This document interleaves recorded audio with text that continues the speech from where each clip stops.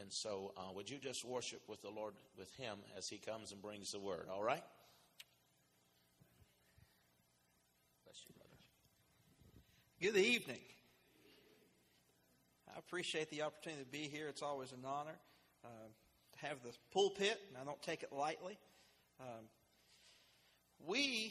I'm going to start Sunday morning. I'm going to be in Psalms 100, but most of my stuff I'm going to be over in Nehemiah chapter 13. Psalm 100 is real short. But I started Sunday morning, just in my personal time before I got here. God just refreshing some things in my life. And I love the Wednesday night crowd because I think Wednesday night crowds are the Peter, James, and Johns of the church. You had the 12 that followed Jesus and that were a remnant, but within that remnant is a remnant. And I appreciate being here tonight to minister to you, but God has been ministering to me in my personal life and in different areas. And tonight I want to talk to you about the voice of thanksgiving. It may go a little bit different than we would think, but I just want to start in Psalms chapter 100, 5 verses here. It says, "Make a joyful noise unto the Lord, all ye lands. Serve the Lord with gladness. Come before his presence with singing. Know ye that the Lord, he is God. It is he that hath made us, and not we ourselves. It is he who has prospered us, and not our jobs. It is he who has blessed us, and not our families. It is he who has blessed us, and not our government. It is he who has blessed us, and not any outside force." It says, it is he who has made us, not us ourselves, not the things we do. The things we do are because of how he's blessed us. And it says, we are his people and the sheep of his pasture. Enter into the gates with thanksgiving, and into his courts with praise. Be thankful unto him, and bless his name. For the Lord is good, his mercy is everlasting, and his truth endureth to all generations. I like where it says he is good because his mercy is everlasting. His mercy is not his grace. His grace gives me things that I do not deserve, but his mercy abstains things from my life that I do deserve because of my fallen state as a man. And I thought, and I looked at this, and I started thinking about where we're going to go in Nehemiah chapter 13. But when we get there, we're going to understand in the book of Nehemiah, you've got Nehemiah who has one thing on his heart, and that's to go and rebuild a wall around the city of Jerusalem. The reason that that's so important is because a walled city, it's hard for us to understand today because I came here from Winfield, West Virginia. I passed through Winfield. I came through Taze Valley. I got on the interstate, drove into Hurricane. No one stopped me. No one asked for citizenship. No one knew if I had anything on me or if I didn't, because we don't live in walled cities. They're unprotected cities. They're cities where you and I can move and come in and out of freely. But it wasn't the case in the Bible. In the Bible, there were walled cities, and that wall meant everything for them. That wall was, they were called fortified cities, and that wall was their protector. That wall was the thing that kept evil out and kept good in. The wall was the very thing that when the children of Israel walked around Jericho, that's what fell. God's saying that I'm going to stop their protection and their provision so that you can go in and conquer the land. And so the wall was very important, but on that wall was always a gate. A gate, and I know a lot of this is real simple, but it's just helping me build my foundation. But a gate is an opening in a wall for both an entrance and an exit. It is a means of access. It is a passageway. Another definition for gate is a mountain passway. In other words, a path cut through the mountain to get from one side of the mountain to the other. Interestingly, the word here, thanksgiving, says enter into heaven or into his presence, or where you are going to get your needs met. Enter in through his gates through thanksgiving. And so thanksgiving is our access into the kingdom and into the presence of God. An interesting thing about that word thanksgiving there is the word thanksgiving, it actually means confession. It doesn't mean our thankfulness. It is our confession. It lines up with what Jesus taught us in the New Testament. He said, say unto this mountain, be thou removed and cast into the sea, and you shall have whatsoever, not you think, not whatever you believe in your heart, not whatever you've read, not whatever you've heard that's happened for somebody else, but you and I will have whatsoever is in our heart that is spoken out of our mouth. And so God tells us here in the book of Psalms, and the reason God has led me here, I believe, in my personal life is because Sunday morning He told me, He said, today is the day that I have made, and I will rejoice and be glad in it. Sometimes we have to have the right song or the right kind of praise and worship music or the thing that helps us. And really, do you understand, if we need that thing to really begin to press into the worship and presence of God, we're trying to worship Him in the flesh? You understand what I'm saying? If you've got to have the right kind of music, the kind of music that you like, the kind of worship that you like, the kind of service you like, you're no longer worshiping Him for who He is. You can only worship Him when your flesh is entertained and your flesh is being fed, and it ends up being something that is not worship. That's why you've got so many people that will come and raise their hands and bow on their face before an altar and all that, and you'll never see them again, because we may have touched their flesh, but their heart was never touched. Because if Jesus touches a heart, the life is changed. Thanksgiving is our gate into everything that He has promised us. Thanksgiving is the door that allows me to enter into His safety and forces the attacks of the enemy to stay off of my life. Thanksgiving is the barrier of mercy, so to speak. It is the barrier that keeps the enemy from taking stuff that's been promised to me. Thanksgiving is the gate and the doorway for me to enter in to the presence of God.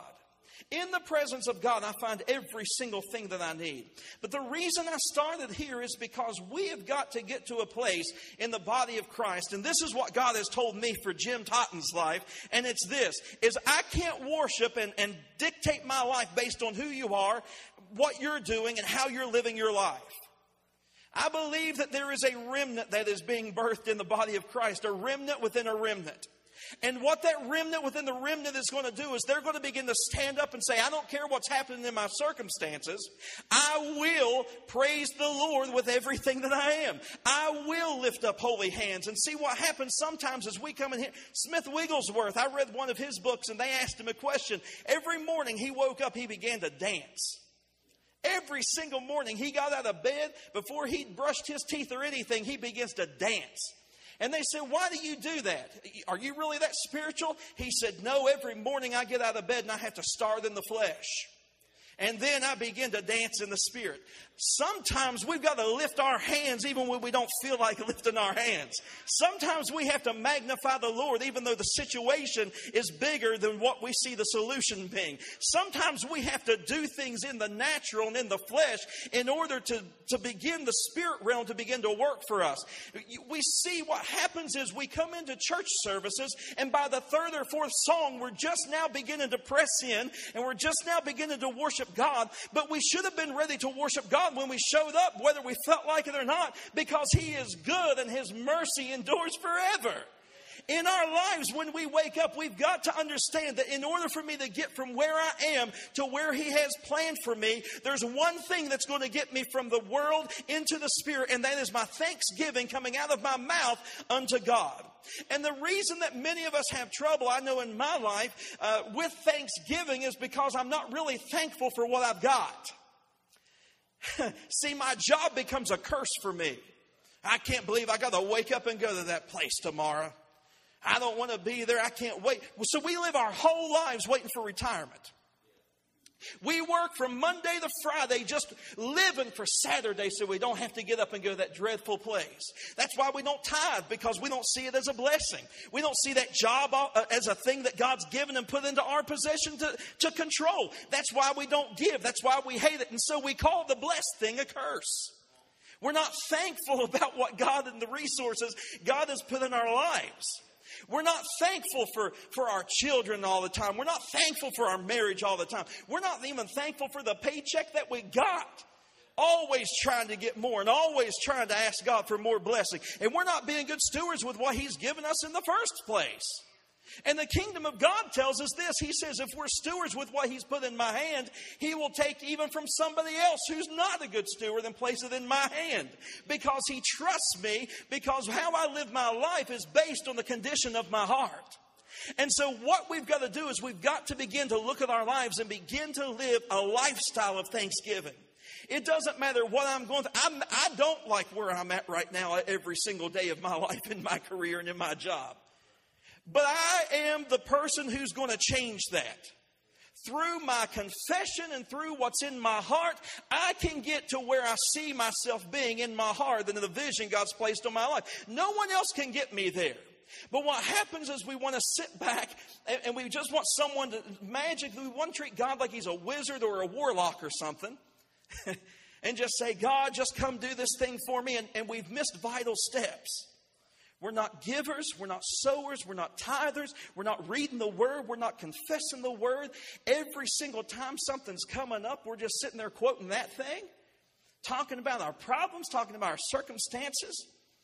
But the walled city was the place of refuge. Nehemiah knew, and you all know this story about Nehemiah, so I'm just going to hit a couple of highlights. We all know that Nehemiah had a calling and a passion to go and rebuild the walls around the city of Jerusalem. When he went to do this, it says the first thing that he did when he saw the cities, he didn't blame the church. He didn't blame the priest. He didn't blame the pastor. He didn't blame this or blame that. He said, God, we have sinned against you. And we have sinned against your holy word. Seeing what happens in America especially is, I didn't vote for that man in office. I ain't going to... If we would have been standing up for truth and morals and values, we're here to shift and change things in this country and in this world. I'm not subject to the times are subject to me. And so when the country and the world begins to walk in immorality, it is the church's fault. It is the church's fault because we've stood back and maybe we're not producing in our own lives these sins, but we're doing nothing about them. Which means when we do nothing about them, we are endorsing or allowing or permitting or giving our blessing for what's going on. And so Nehemiah here, he begins to sit and he begins to get together and rebuild the walls. Nehemiah chapter 13, I want to start just 3 verses here and then skip down and read one more verse. Nehemiah chapter 13 verse 1 says, on that day, say that with me, just those 3 words. On that day, they read in the book of Moses and in the audience of the people. And therein was found written that the Ammonite and the Moabite should not come into the congregation of God forever. This is why. Because they, the Ammonites and Moabites, met not with the children of Israel with bread and water, but they hired Balaam against them, that he should curse them. Howbeit our God turned that curse into a blessing. Now it came to pass when they had heard the law that they separated from Israel all the mixed multitude. The first thing it says there, it says on that day. On what day? On the day that they heard the word. On the day that the word was ministered to them.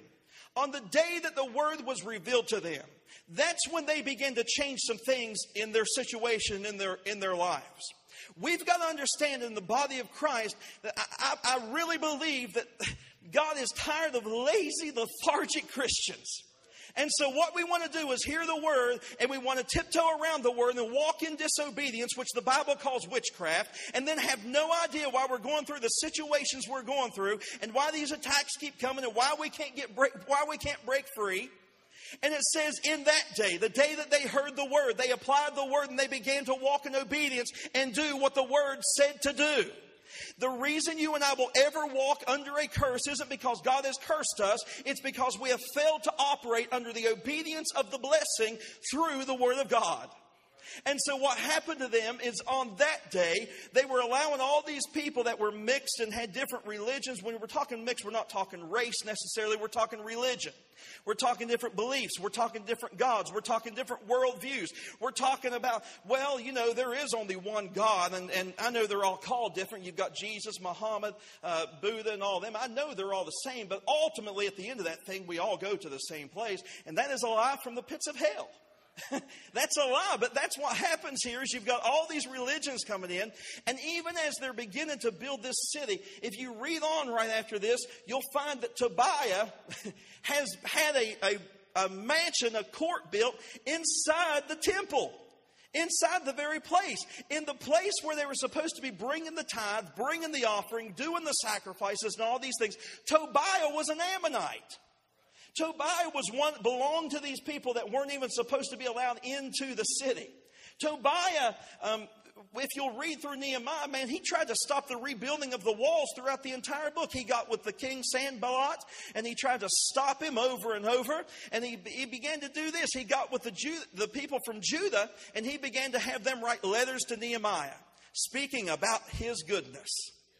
In the meantime, Tobiah himself was writing letters to Nehemiah, threatening him that if he didn't stop moving forward for the kingdom of God, he was going to kill him and destroy him and wipe out his nation. Isn't that just like people today? Isn't that just like a lot of church? Man, I talked with a guy yesterday, and listen, I believe in holiness. I believe in right living. I believe in righteous living. I do not believe in legalism.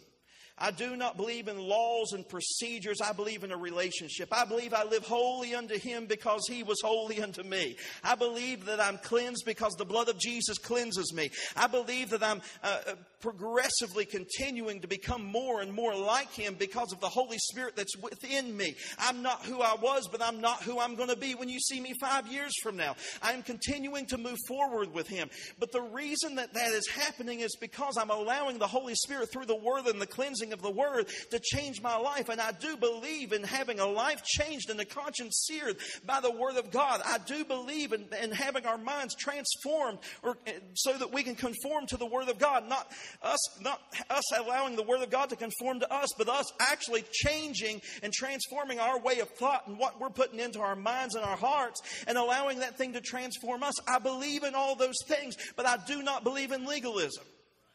I do not believe that I come to church because I have to. I get to come to church.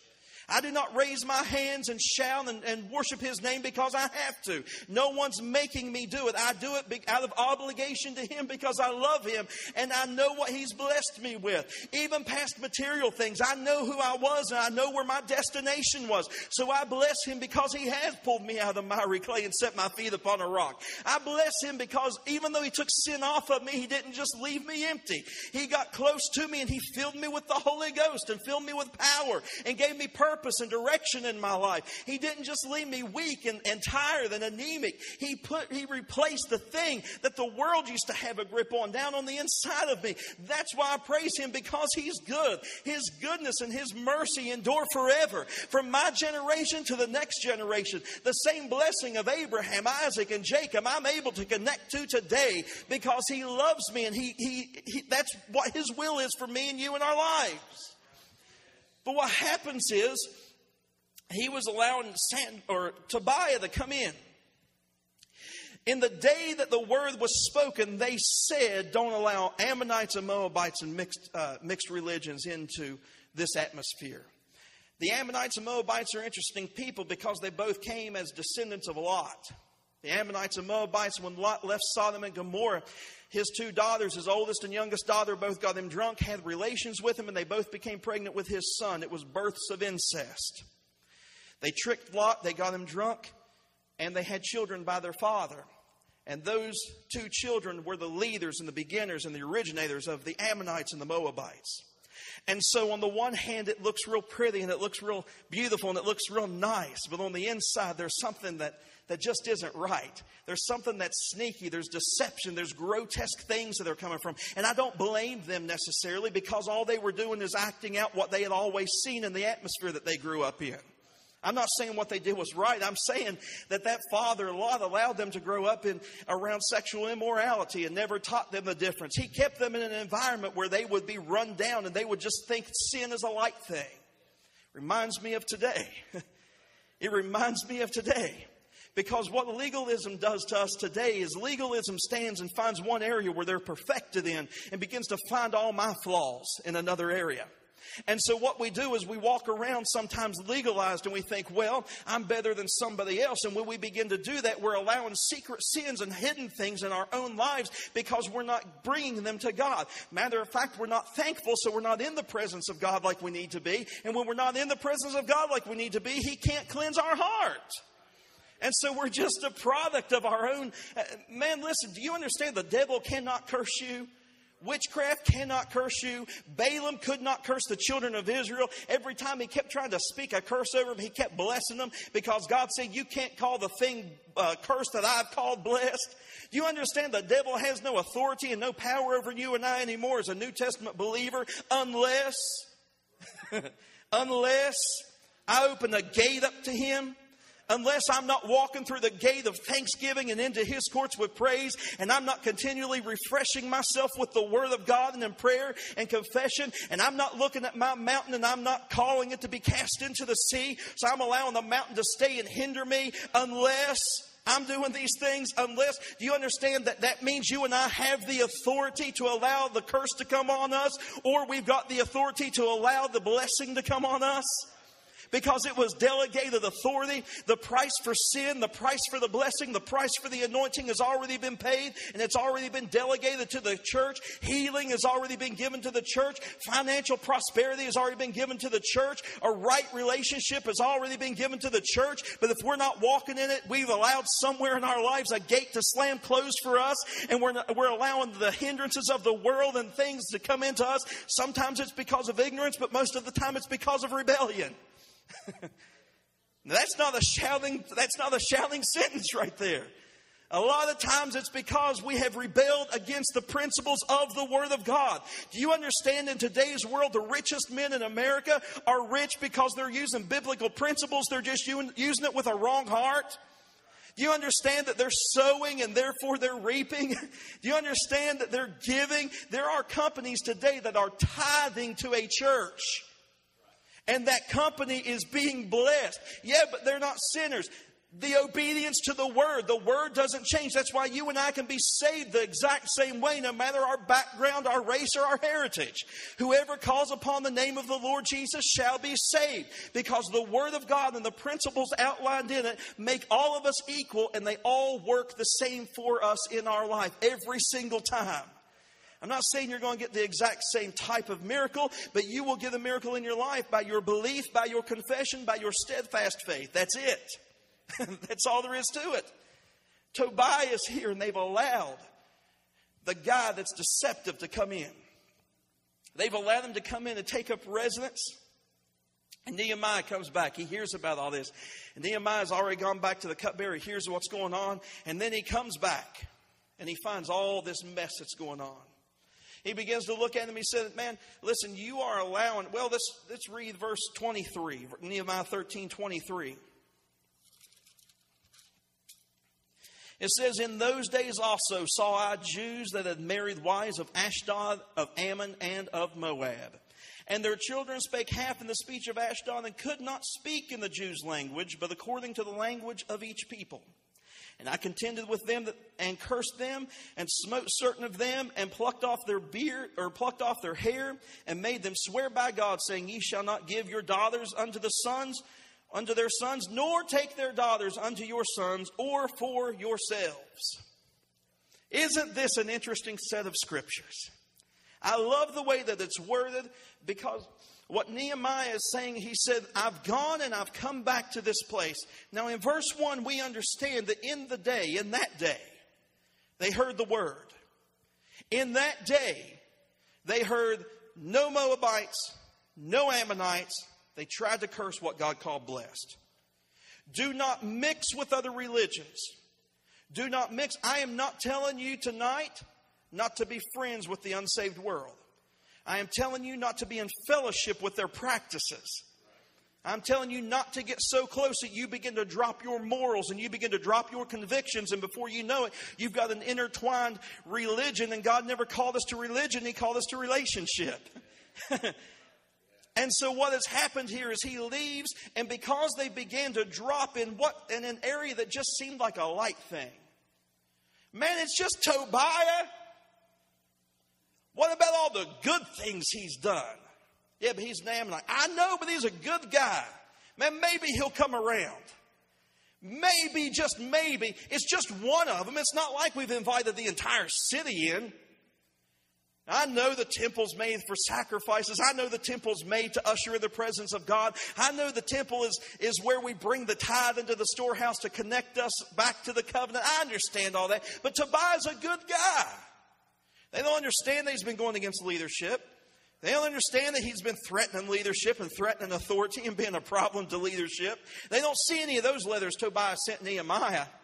All they're seeing is what a good guy he is. Oh, man, he loves us here. He's been here for 15, 20 years. He's always been upright. He always wears something nice and stands at the door and shakes hands. It's just a light thing, man. It's not like he's a murderer. It's not like this guy's Barabbas. It's not like this guy has a criminal record. He's really a good guy, man. He does. Now, I know he's a little shady on what he believes. I know he doesn't believe quite like we believe. And, man, I know what the Word says. And I know he's not, polished everywhere. But, man, who is? That's the attitude that we begin to take in the church. And so we've been allowing things to come in. And it says when he shows up, Nehemiah, what he does is the first thing he does, he takes all Tobiah's stuff and he throws it out of the temple. He throws it all out on the streets. And he kicks him out and he said, you treat him from this day forward as though he's a dead man. You're looking at Tobiah. He completely kicks him out. And then he saw children, offspring, that had been birthed because the children of Israel. Now remember, all they did was let Tobiah in. But later on you'll read that they opened the gates of the city. And they allowed people to come in and out of that city freely however they wanted to come. Now I believe according to the Word that when they built the city, when the Word was reestablished, when all these things were reestablished, I believe they were living it the best that they could. They were excited about the Word. It says in that day, in the very day they heard the Word, they responded quickly and they changed and kicked all the other religions out. They acted. It says there that by the time Nehemiah got back, the gates of the city were open. And it says what he found was that their offspring, they had gone and married wives of Ashdod and Ammon and Moab. They began to intermingle with other religions again. Nehemiah even says, was Solomon not the greatest king of all? And even women of other religions made him stray away. And it says there when Nehemiah saw their offspring, he says they could only speak half in the language of God and half in the language of Ashdod, and that they could not speak in the Jews' language. That's so profound. They spoke half in the language of Ashdod and half in the language of the Jews' language, but they could not speak the language of God. Understand that if we allow certain areas in our life to come, or certain things to come into our lives, and we begin to mingle together with them, the problem is in many of our lives so often is that we've allowed things to come in. We haven't been entering into the gates of thanksgiving. We haven't been bringing Him praise. He hasn't been changing our heart. We haven't been in the Word. We haven't been in prayer. And so we're allowing these things to stay on us. And so whatever you are intimate with will always produce. And so the church has begun to produce things that are half God and half worldly. We're speaking in the language of God. Oh, He's my healer, but oh, be careful, the flu's going around. Oh, He's my provider, but man, I don't know if I'm gonna be able to make it and pay my bills. Listen, I know we face real things, but what I'm saying is He is my source, no matter the situation that I'm in. I'm not saying not to go to someone and confide in them and let them stand beside you, but I'm saying not to begin to speak the thing that's a curse in your life. To begin to speak the blessing and say, man, listen, I may have had a bad doctor's report, but the Word says that by His stripes I am healed, and that's what I stand upon. I know that the bank account doesn't look pretty right now, but I know that He became poor on the cross that I might become rich. And I'm a tither, and He said, see if I won't, just test it out and see if I won't open up the windows of heaven and pour you out the blessing that you can't contain in your storehouses. So it'll be a perpetual blessing that'll pass on to your children and to your children children's children. He said, I'll rebuke the devourer for your sake if you would bring the tithe unto me. And so when you begin to stand, I'm not saying we don't have problems, because we do. But I'm saying that we've got to get back to a place where we enter into the courts of thanksgiving and bring Him our praise. I will bless the Lord, all my soul and all that is within me. I will lift my hands unto God, regardless of what I feel like. If you have to start out in the flesh, that's fine. Go ahead and start out in the flesh. And I promise you, when you shout, the walls will fall. I promise you, when you dance, you'll begin to dance in victory. I promise you, when you begin to raise your hands, demons will have to flee. Because you and I cannot be cursed, because we have been called blessed, unless we allow the curse to come on us. And the only way we can allow the curse to come on us is if we stop our praise, stop our worship, and do not enter in through the gate of thanksgiving. The walls. There are walls to the kingdom of God. Listen, I'm going to take liberty and I want to say this. I'm going to say, if you're not praying for your pastor and you're not praying for your leadership, shame on you. Shame on you. Because what our prayers do is they begin to build a wall. If you're talking bad about leadership and, well, I don't agree with this and that, it's not your business to agree or disagree. It's our business to submit to the authority that God has ordained in our lives and in our house. That never gets a very good amen, but that's the truth. Because when we don't do that, we're damming up the blessing in our life, and we're allowing a curse to come on our house and on our children and on our families. That's Scripture. The anointing flows from the head down. Yes, Jesus is the head of the church, but He has placed in the church a shepherd over my life. I don't see Bishop Brian. I don't see him after the flesh. I see him after the Spirit. You know why? Because he told me this week a great testimony in finances, and I got excited. You know why? Because I don't receive from him in the natural. I can receive from him in the spiritual, which means if God's blessing him in that area, I can be joined together with him, and that same anointing and that same blessing can flow in my life, and I didn't even have to fight the battle. That's how much God loves us, that sometimes we don't even have to fight the battle. We just got to get in the place of order and in the place where God has designed the church to be in flow, and things will automatically happen to us. It's the theory of the vine and the branches. He says, I'm the vine, you're my branches. Listen, the same life in the branches, the same life that's in the vine, and either way you still get fruit. I don't care if I'm a leaf, I don't care if I'm a thorn, I don't care if I'm the grape. The same life that's in there, the same sap that's in the trunk is the same sap that's in the branches. And listen to me, I take liberty to say that. Why do I say that? Because if you and I, if we are called to this church, and this is our home, and it is our job and our duty to pray a wall around our leadership. To pray a wall, it's called a hedge of protection. To pray a wall around that leadership. Why? Because if he's attacked, I'm attacked.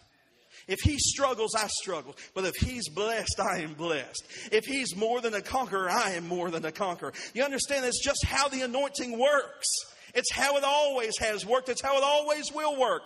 God told Moses, smite the rock and water will come forth abundantly. Moses is the one that listened to the griping, the complaining, all the bickering. He hit the rock, water came forth, and the guy at the end of the line didn't even hear any of the griping, still drank.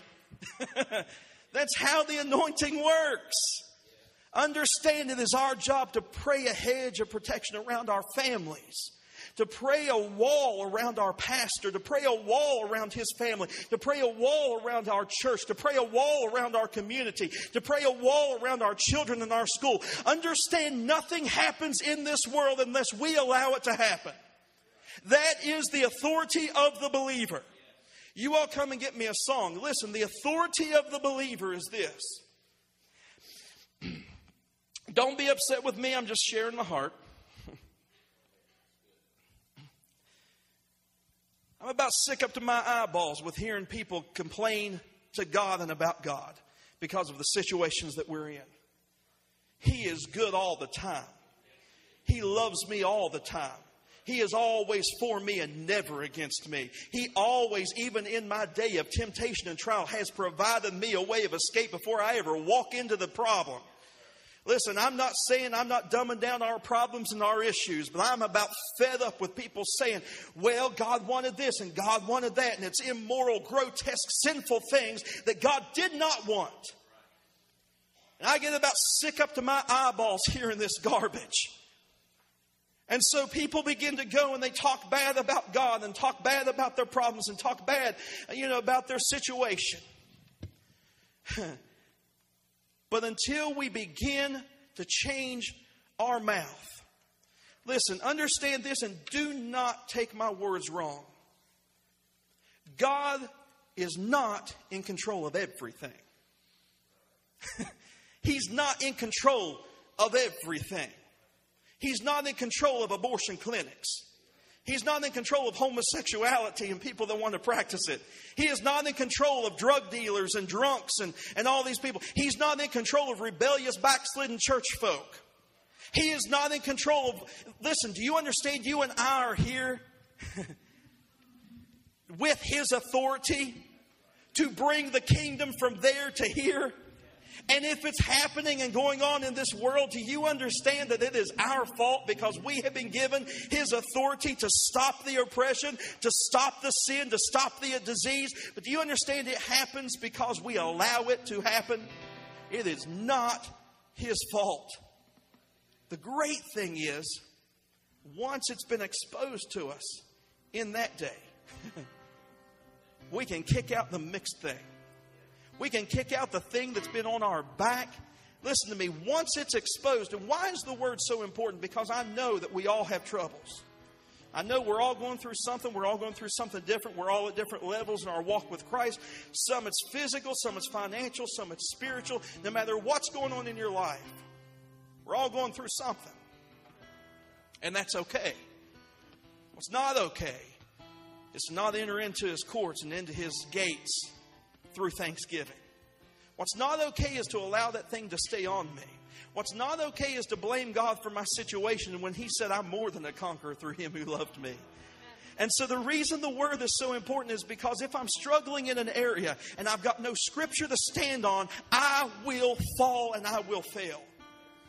Too many times we want to rely on the faith of our pastors and our elders and our leaders and whoever else. But listen, at some point, you got to pull up your big boy pants and walk this thing called life yourself.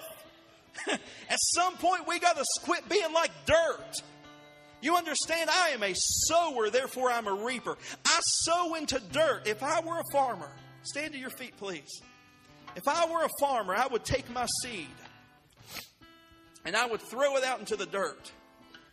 I don't even know anything really about farming. I'm just telling you, I know this works. I would take my seed and I would throw it in dirt. God would open the heavens. He would bring rain. Whatever I sowed, I don't care if it was daisies or corn or whatever, it would begin to produce. Understand, dirt always does what it's made to do. If you take a shoe and you bury a shoe, that dirt will begin to decompose the shoe because all dirt's supposed to do is kill a seed. And so it doesn't matter what you're sowing, the seed's always going to die and you're always going to get a harvest. The problem, though, is that we can't have a dirt mentality. What do you mean by that? I'm a sower because I'm blessed and I'm a blessing. Hey, my situation may not be lining up with it in the natural, but I say and declare over my life, I'm a blessing because I'm blessed. I'm a sower and I'm going to reap because I sow. My day may look dark and gloomy, but I am the righteousness of God in Christ. I am going to come to the end of that thing because He's already gone before me and finished it. But the dirt mentality says is, here I am, come sow into me. Are you understanding what I'm saying? The dirt mentality says, I'm not going to sow and reap. I just want people to continue to take care of me. I just want people to continue to put into me. So we come to church and we just get what we need and we do our little hop and our little skip and our little buck. And we get the anointing and we get our message and we get this, but we never get back. We come into life and we take and we take and we take and we take and we take and we never give back. Do you understand when we live with the dirt mentality what that means for us? We are not producers and we're only reproducing dirt. We have raised up in the natural a whole generation of people that can't live on their own without someone putting in their hand. And I blame that on the church. I blame it on the church. Listen, guys, we are more than conquerors through Him that loved us. I am the head and not the tail. I'm above only and not beneath. I am blessed going in. I am blessed coming out. I'm blessed in the city. I'm blessed in the field. I may not feel like it. I may not look like it, but I'm getting there because I'm entering into His gates of thanksgiving. I'm entering into His courts with my praise.